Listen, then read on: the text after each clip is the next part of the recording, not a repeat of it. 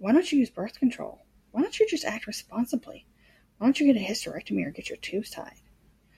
Many women face that and more by people who don't support or understand abortion. Welcome back, listeners. I'm Kayla, aka Violacious Curiosity, wrapping up my discussion on abortion facing the Supreme Court based on a Louisiana law that is being challenged. Tiffany Pennywell was one such woman who had to make that difficult choice. She is a long-term partner, a mother of 3, and a woman of faith. She had 3 very difficult pregnancies that resulted in C-sections and a buildup of scar tissue. She was told her 3rd pregnancy should be her last, and the 4th would kill her. She can't use an IUD because it made her bleed and give her excruciating pain. She can't use the birth control pill because it made her vomit and have incredible nausea.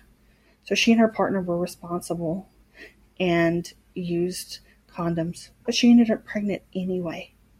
And they had to make the painful decision to get an abortion because she knew that if she went through with the pregnancy, she would be killing herself and taking the mother away from her children.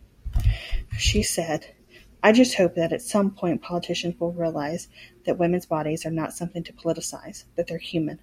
They have a soul. Women have a mind, a conscience, and they know what's right for their bodies, and no one should be telling them what to do with it," end quote. Well, in a few days, they might do just that.